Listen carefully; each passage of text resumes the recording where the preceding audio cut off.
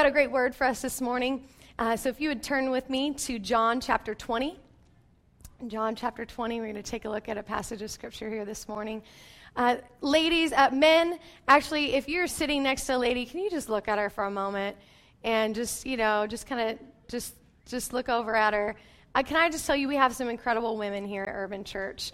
And not this Saturday, but last weekend, as ladies, we gathered together for a ladies' brunch up over at Julia Vega's house. And they were so kind to open it up for us. And we got together and had an incredible time of fellowship and just getting in the Word together and sharing each other's life stories. And just it was a great time. And ladies, I want to encourage you, when we get to January, we're going to have another ladies event coming up. Make sure you watch the news, check out the website, and stay tuned for more of our women's events that are going to be coming up. So it's a great time to get together, and we give away incredible prizes. Amen. Right, Leanne? We give away some sweet prizes. It's good. All right, are you in John 20? Okay, good. Let's go for it. John 20, verse 24. And just real quick, some background here before we get to verse 24 and start reading that. But Jesus had died on the cross. He was buried. And they had gone back. 3 days had passed. They'd gone back to his tomb to anoint him and do some things there. And they went back to the tomb, and he wasn't there. So he had risen from the dead. And before we get to this place here in verse 24, he had appeared to some of the disciples prior to this, and he appeared to them, and they saw him, and they were like, wow, Jesus is alive. This is incredible. And so they're moving on, and we get here to verse 24, and this is where we pick it up here in verse 24. It says, now Thomas, called the twin, one of the 12, was not with them when Jesus came that first time. The other disciples therefore said to him, we have seen the Lord. So he said to them, unless I see his hands, the print of the nails, and put my finger into the print of the nails, and put my hand into his side, I will not believe. And after 8 days, his disciples were again inside, and Thomas with them this time. Jesus came, the doors being shut, and stood in the midst of them, and said, peace to you. Then he said to Thomas, reach your fingers here and look at my hands, and reach your hand here and put it into my side. Do not be unbelieving, but believing. And Thomas answered and said to him, my Lord and my God. And Jesus said to him, Thomas, because you have seen me, you have believed. Blessed are those who have not seen and yet believe. Let's pray together this morning as we go into the Word. God, we thank you for your Word.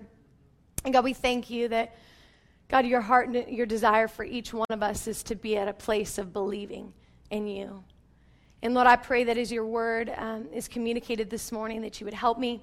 And God, as your Word is communicated, I pray that each one of us would grab hold of that Word and that faith would arise inside of each of us today. And as we leave, Lord, we would leave believing you, believing that you can do anything, believing that you can work in our circumstances and our situations. Lord, we love you and we honor you as we go into the Word this morning. In Jesus' name, amen. Amen. I've come to realize that everyone has scars. You know what I'm talking about, scars? Everyone has scars in unexpected places.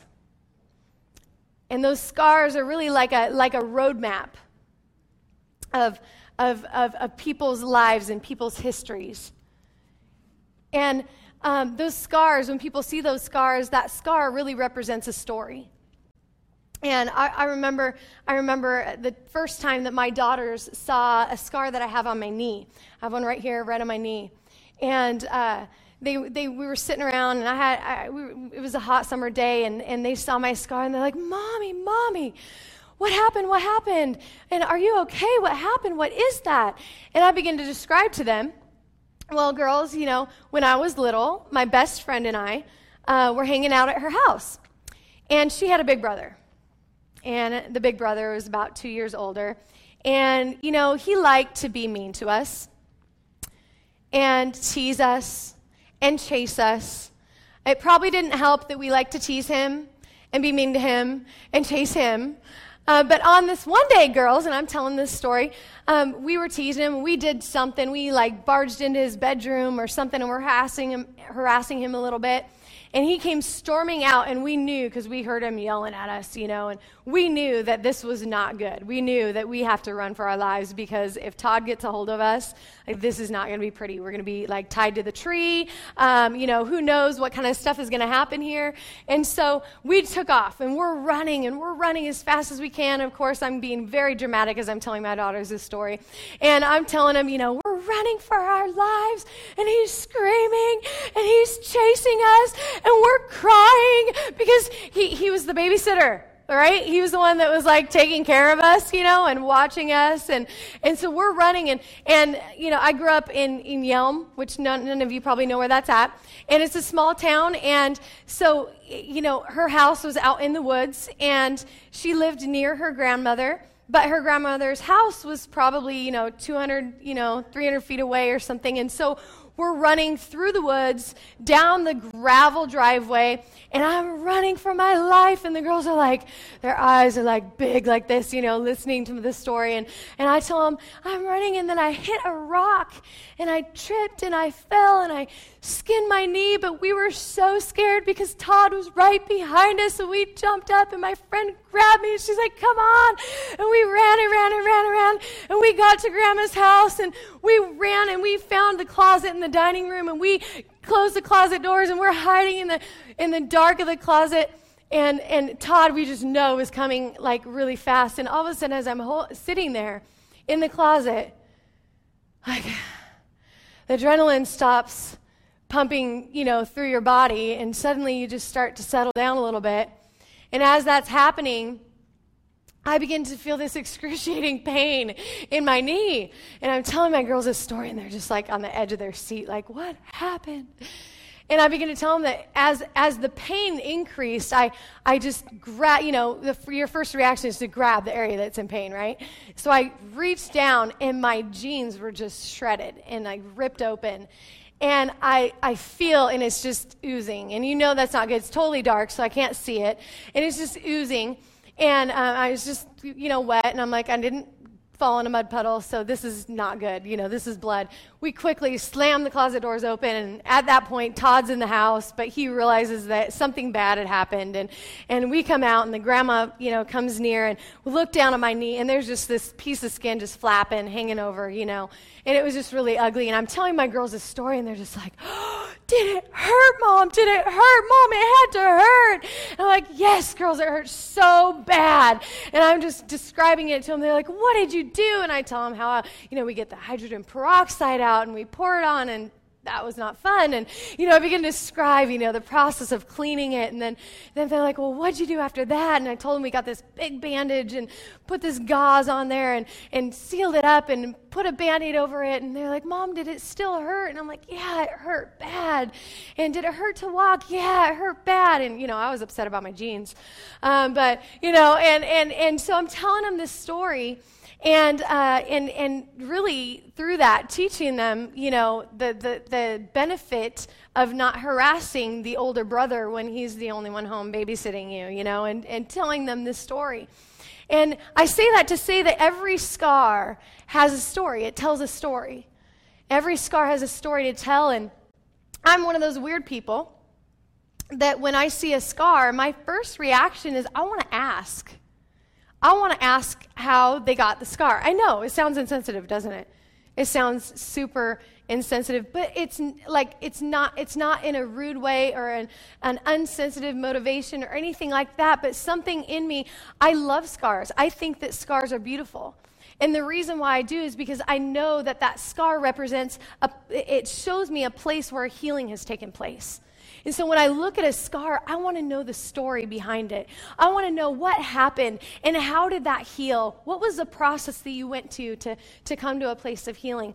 But the reality is many of us don't like scars. And so we do our best to wear the long sleeves to cover those scars up. We, put on the shirt, and the turtleneck, if you will. And we do whatever we can to cover up the scars because we don't like them, because we don't like the memories maybe that come with them. But in this passage that we see today, we see that there's something so significant about scars and something really beautiful about them. And so I want to talk to you this morning about the ministry of scars. I want to talk to you about the ministry of scars. What is that? Well, you're never going to find it coined here in the Bible. You're never going to be able to highlight it in the scriptures. But as I look at my Bible, I see that there's some ministry that took place in this passage in John chapter 20. And in this passage, we see that Jesus had risen from the dead, but there was someone there in that room that didn't believe. And man, Thomas's statement, that was such a bold, outlandish statement, wasn't it? Man, unless I see the holes in his hands, unless I can put my finger in it, unless I will not believe. And what I love about this passage, I love Jesus' response to Thomas. I don't know about you, but it just really makes me feel better. Because there are times, how many of you find yourself in moments where you're having a difficult time believing that healing can come from a deep cut wound that has taken place in your life? Have a difficult time believing that God can answer a prayer need that you have a difficult time believing maybe something even that you read in Scripture. But I love Jesus. I love his response to Thomas. He doesn't come into the room and just be like, Thomas, you are an idiot. What are you thinking? You lived with me and walked with me for how long? You saw me do all the miracles. You heard me tell you what was going to happen, and you say that you won't believe unless you put your finger in the holes in my hand? He doesn't do that, but Jesus just walks up. He appears out of nowhere, The doors are shut, and he just appears. Jesus is cool like that. And he just goes like this, Thomas, go ahead, Thomas, come on, right here. And what we see is that ministry of scars taking place there took an individual from a place of unbelieving to a place of believing. The ministry of scars is one that takes someone from a place of unbelieving to a place of believing. Jesus' desire of showing the result that he was looking for by showing Thomas the scars in his hands and the hole in his side, his desire was to see Thomas go from a place of unbelief to belief. And that is his desire for each and every one of us. God wants us to be at a place of, where we go from that place of not believing that God can work in our marriage, or that God can work out a financial situation in our life, or that looking at, our children, the difficult challenges that they're facing, that we're having with them, should go from a place of unbelieving to a place of believing that, if God can do anything, he can do this for me. He can answer this prayer. He can work in this situation. It's a place, it's a ministry of taking people from unbelieving to believing. I love that when we hear someone's story about the scar that they have, I love that what it really does is it takes us to that place that we can look at them and go, if you were able to endure that, then maybe I can get through what I'm facing right now. You see, the problem is a lot of us as believers, we try to hide our scars. So as Christians, we come into the church and it's like, well, we're coming to church and we're Christians, so we got to have everything all together. We've got to have the hair done just right, the outfit on perfectly, the kids got to be in order. We got to make sure that, the kids are in order, they're dressed, they're clean, they're looking good, they're acting right, they got good attitudes. Our marriage has to be perfect. And so when we walk into church and we got to put the image on, We cover up the scars, because I'm a Christian, so I got to have it all together, right? I'm a Christian, I'm a believer, so I got to have it all together. I can't let people see what I went through to get to where I'm at today. And so we put on this image of, I got everything together, and you hit the parking lot, and it's like, praise the Lord, hallelujah, we love Jesus. Where like 2 miles before the church, it was, what are you doing? Why are you pulling my hair? Stop that. Give me my Bible. Who's going to feed the kids? Come on. What's going on? Hurry up. We got to get to church. Hurry up. We hit the parking lot. It's like, praise the Lord. Jesus is good. Oh, hi, honey. How you doing? Yes, this is my wife. She's a holy woman of God. She raised our children, never has any challenges or difficulties. Our children, this is, we introduce our children. They're little angels where 30 minutes before they were little hellions, but we come to church and we got to just cover it all up, because we got to be perfect. Because we think, man, if somebody sees a scar, then they're going to think that, man, I don't have it all together. We put on this image that really hinders what God wants to do in his church. It really does hinder what the Lord wants to do in and through us as individuals. Because what God wants, the Bible says that we were saved by what? We were saved by grace through faith. And man, the church should be a place where people can come in and they see the grace of God displayed through our lives. Because they can come in, they can see the scar that's in your life, and they can look at you and go, man, God must have. There would be some serious grace poured out on your life. And people need to be able to see that. But instead of being like Jesus, we let people believe that, man, the marriage that you see today, man, yeah, 13 years, baby. It's been good. We haven't fought. It's beautiful. Get along all the time. We let people believe, man, the marriage that you see right now, yeah, that's it. We let people believe that, man, the financial success that we're experiencing today, man, God has been good. He's provided for us, and we fail to explain the financial challenges and difficulties and stuff that we've had to work through to get to where we're at today. We come into church and maybe we put on this image of, I'm like Brett, and, every morning when I wake up, I just love to worship Jesus. I just love to worship the Lord. And we put on this image that, man, leads people to believe that every single day of my life I worship the Lord like I worship him when I come into church. And I've never had a need, something that I've done in my life that I needed desperately to be forgiven of. We put on this image that, man, I got it all together. And people aren't able to see the ministry of scars. They're not able to see what you've been through to get to where you are today. And so they're unable to see the amazing grace that has been poured out in your life. And realize that, man, if you went through that in your marriage, and man, this is where you're at today, man, there's hope for me. There's hope for me. Man, if that's what you went through financially, and you lost job after job after job, but man, you've got that job now, man, then that means that God might be able to do it for me today too. The church should be a place where, as believers, we can come together as a community and just reveal our scars to one another, so that we can encourage one another. Man, this is what God is able to do. Man, this is what God did in my marriage. This is what God did in my life. But instead, we sit in our chairs and we cover them up. And yet the person sitting right next to us needs to hear the story behind your scar so that they too can find the healing that you have found. So that they can find that, man, there's hope in Jesus. That, man, if Jesus was able to work out that area in your life, man, he might be able to do it for me too. And see the ministry of scars take place so that people can go from a place of unbelieving to believing. I was watching, one of the things I enjoy to do is I like to watch the Today Show. Does anybody like the Today Show? I like it. It's okay. You can raise your hand. Jesus doesn't hate the Today Show. I'm not sure how pleased he is with Hoda and Kathy Lee, but anyways, that's not my favorite part of it. I like the first part because I feel like, and the only day I get to watch it is on Monday because it's our day off. And so Monday, I enjoy just getting my cup of coffee, sitting down on the couch, turning the TV on, and watching some Today Show.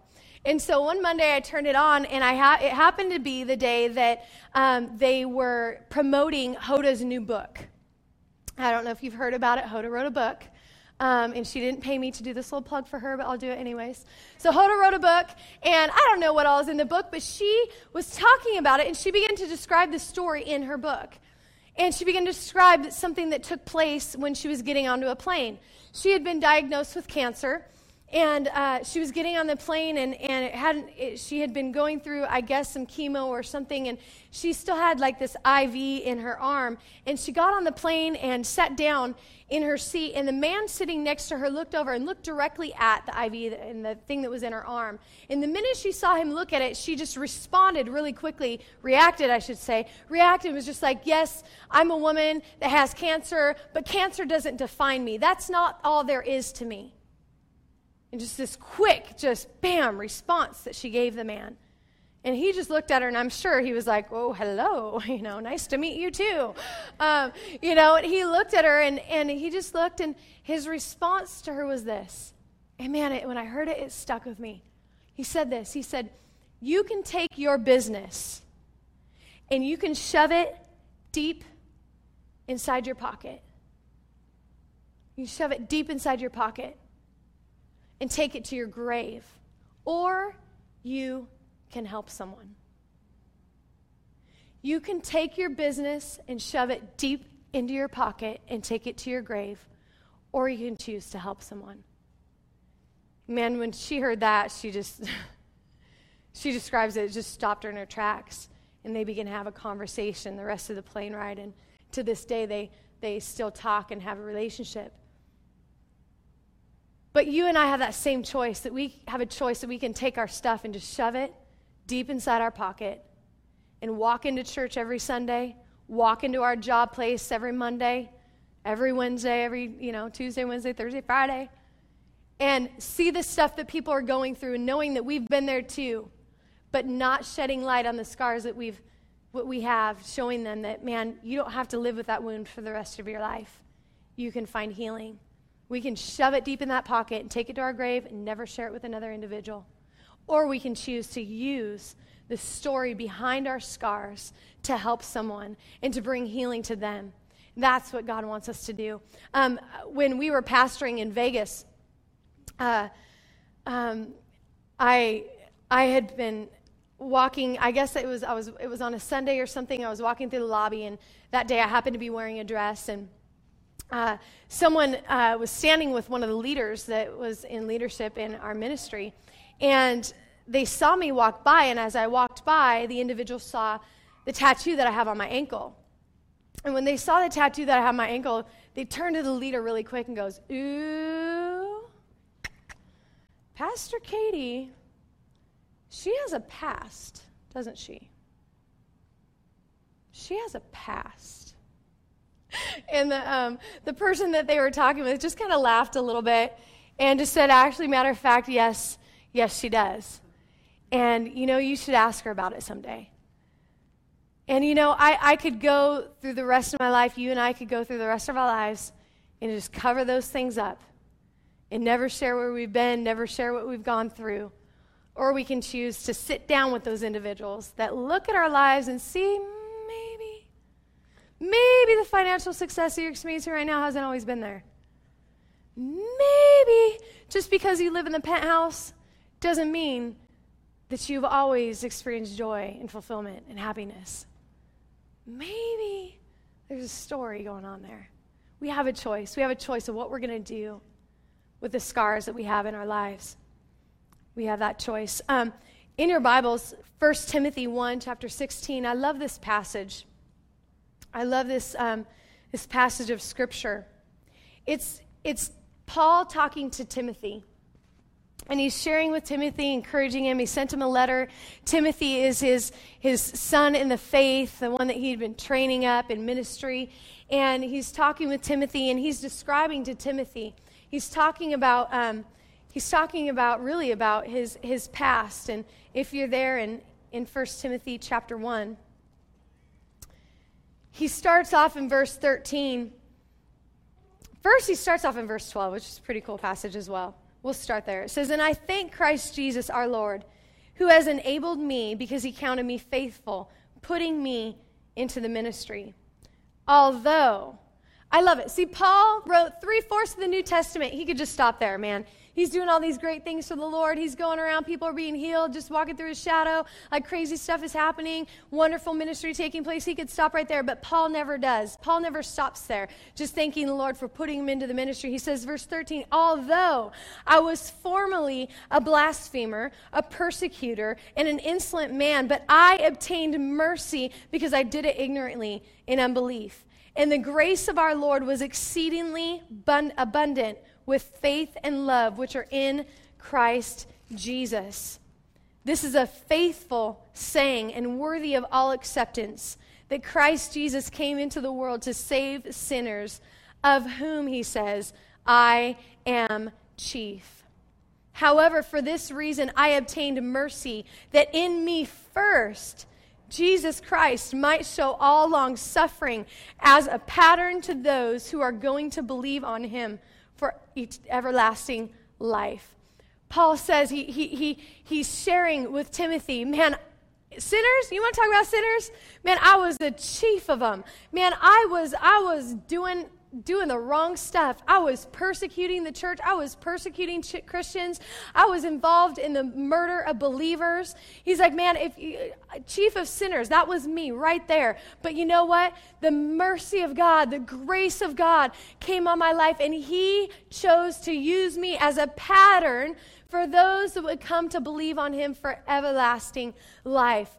God wants to use you and I as a pattern for people that are coming into the church. He wants to use us as a pattern for the people that we live next to, for our neighbors. He wants to use us as a pattern for the person that we sit next to at the workplace. He wants to use us in our lives as a pattern so that when they look at us, they can see that, man, if you really, you've been through that and God still loves you, you did that and Jesus accepted you, really?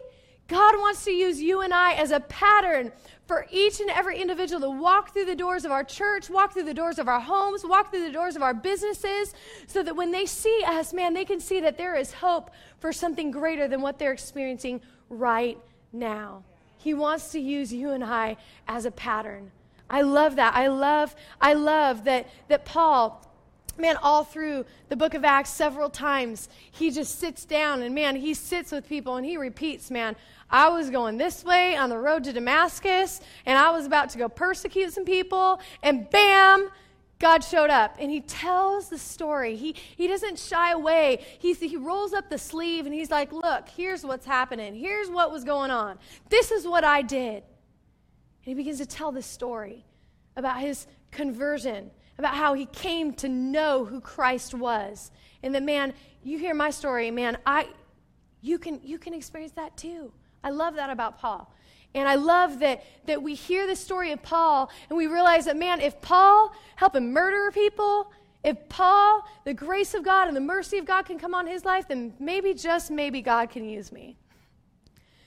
Maybe, just maybe, with all my baggage and all the stuff that I've been through in life, maybe God can use me. And I'll tell you what, I know a lot of us as Christians and believers, maybe we come into the church and we've been through some stuff and made some really bad decisions in our lives, and we hear people, get up on the platform and talk about how the Bible's called us and commissioned us to go and make disciples of all nations, to go and tell people about Jesus, and God wants to use you to go tell people about Jesus. And you think, me? Do you know who I am? Do you know who I am? Do you know where I've been?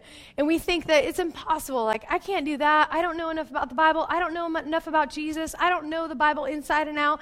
How can I be used by God? Well, you can be used by God simply by pulling up a sleeve, simply by allowing people to see the stuff that you've been through and willingly sitting down and sharing with them what you've gone through and how you've been through it. I know for me, I came to know the Lord at the age of 20, and when I came to know Christ, I had done a lot of things in my life. Prior to that, you think, man, 19 years, how can you really do a whole lot? But I had made a lot of really horrible decisions in my life and gone down a path that was just bad. And so when I got saved and I realized who Christ was, and I just committed and surrendered in my entire life over to him, And man, God just began to do a work in my life and just bring restoration in many different areas and begin to heal some deep, deep, deep wounds and pain that I had gone through and things that I had experienced. I remember sharing with some people and some mentors and some friends of mine in the church, and I remember this statement, and it stuck with me for so long. Somebody looked at me and said, well, Katie, you really should be careful, Katie. You really should be careful not to share all the details of your testimony with people. Because you don't want to glorify the devil in what he did in your life. You really don't want to bring glory to him and all the stuff that he did in your life. So you really should be careful on all, not sharing everything. And I heard that, and, I was just like, oh, okay, yeah, yeah. I started, your mind starts to rewind, and you're playing back, the stuff, those things that you've done, and I'm playing it back, and it's like, the projectors, like, ooh, yeah, that one right there, that, let's erase that one, I won't share that one, oh, okay, maybe not that one, and so for years, I went on, and I would share my testimony with people. But what they didn't realize is I wasn't sharing my full testimony with them. I wasn't sharing the complete story of what I had been through with them. I was sharing little pieces, little nuggets, and to them, they I didn't hold back on the parts that I did share, so it seemed like, whoa, it's like, wow, God is good to you, Jesus has been good, Katie. That's crazy. And so, but what they didn't know is there was so much more.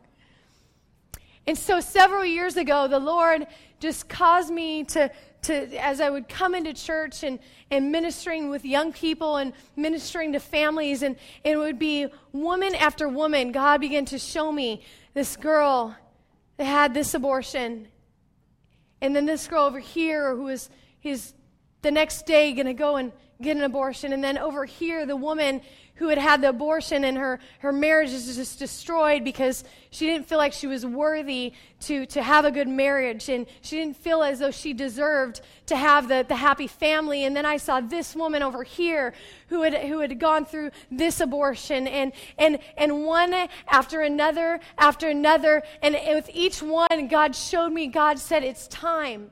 Katie, it's time. And I would see this one, and then I would see that one, and I would look at that one, and knowing deep down inside that I've shared my testimony, and people have come to realize the grace that God shed on me, and that, man, they can experience that too. But I had left a major part of my testimony out, and God kept saying with each one that I came across, Katie, it's time. But in the back of my mind, I kept hearing, but you know what? You shouldn't tell the whole part of your testimony, because if you do, then you're going to glorify the devil. Can I just say that that's a whole load of, okay? It's just a load, man, of stuff. How on earth can we glorify the devil by sharing how God brought us through what we've been through? And how does that glorify the devil? How does that bring glory to the things that he's done in our lives? It doesn't. It brings glory to God, because people can look and go, man, you had an abortion, Katie, when you were 19 years old, and you went down a path of destruction, and you tried to commit suicide because you didn't think you were good enough. You did that. Man, if you went through that, then, man, this in my life it's not so bad. If God can do that, how does that bring glory to the devil? Can somebody please tell me? No, it doesn't. But too many of us walk in and we cover up the scars, and we don't let anybody see it, because we're Christians, right? And we got to have it all together, and we got to look good on Sunday, and we got to come in and we got to worship Jesus the right way. You know what that is? You know what Jesus calls that? He calls that a Pharisee. That's what he calls it. Does anybody know what a Pharisee is? Yeah. Okay, you can just turn there a whole nother time.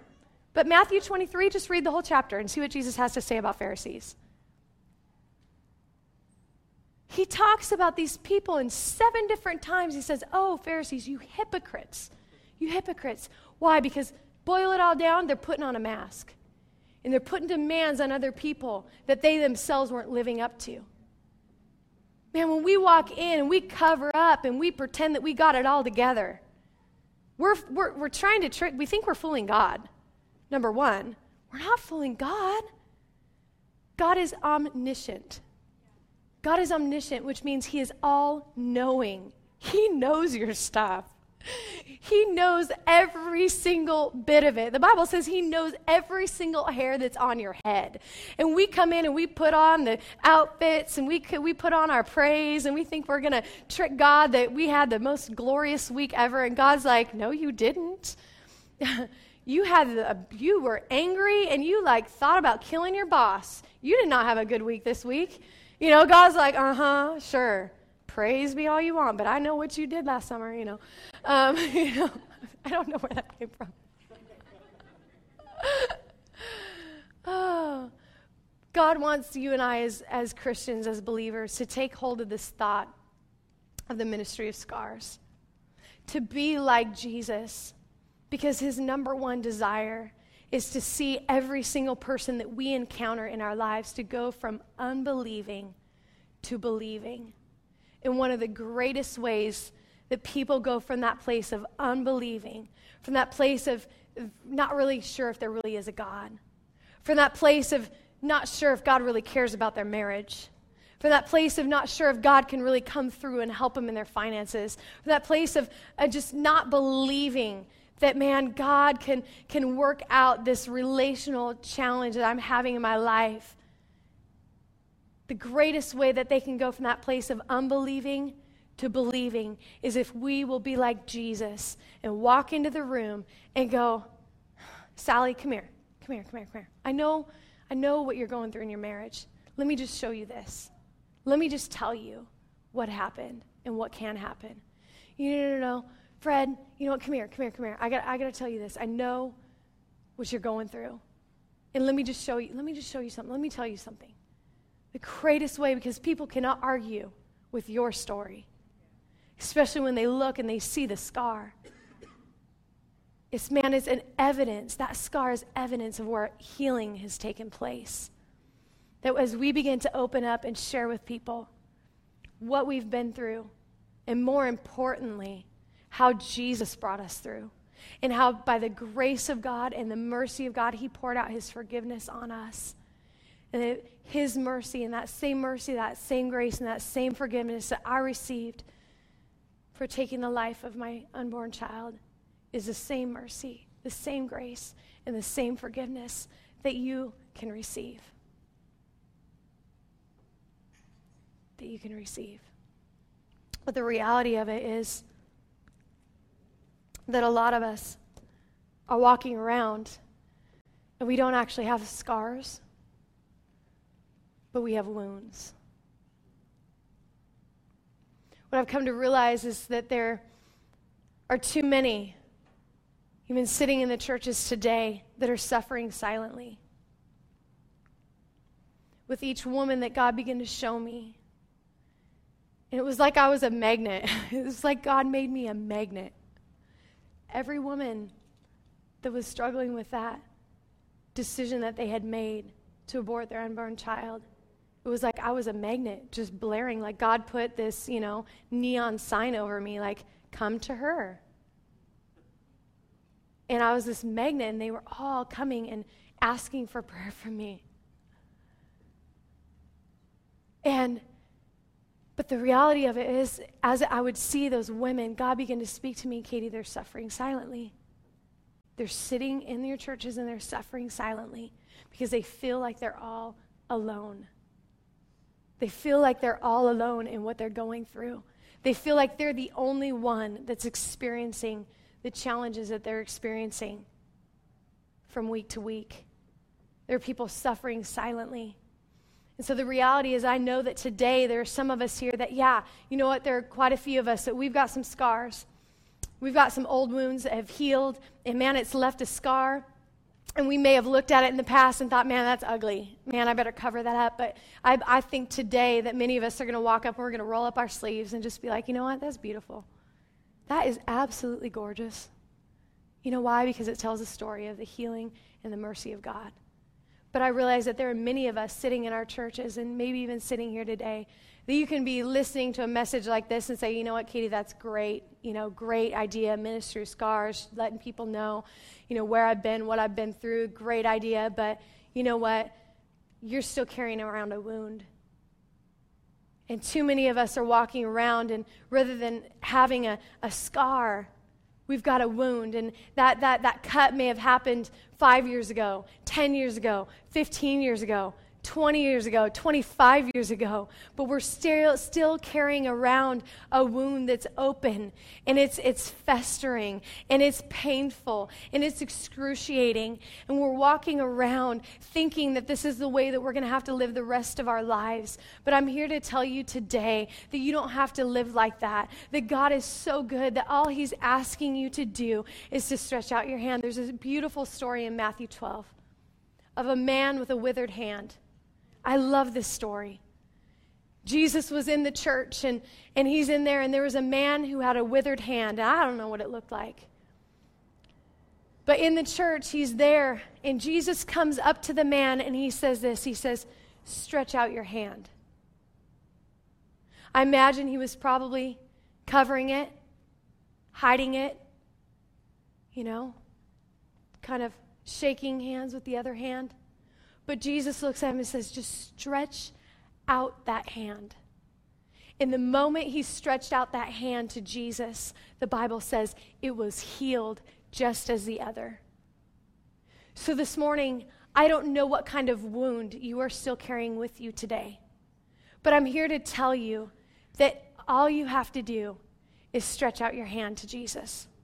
All he's asking you to do is stretch out your marriage to him. All he's asking you to do, stop hiding it. Stop covering it. Stop trying to put on a mask of I've got it all together when I come to church. He's asking you to stretch it out, to put it out there, to admit that you need him, to admit that you don't have it all together, to admit that, man, I've got this thing and I am desperately hurting. And if you just stretch it out to him this morning, I guarantee you'll find healing. You'll find his mercy. You'll find his grace to help you in that time of need. Can we just stand together as we conclude this morning?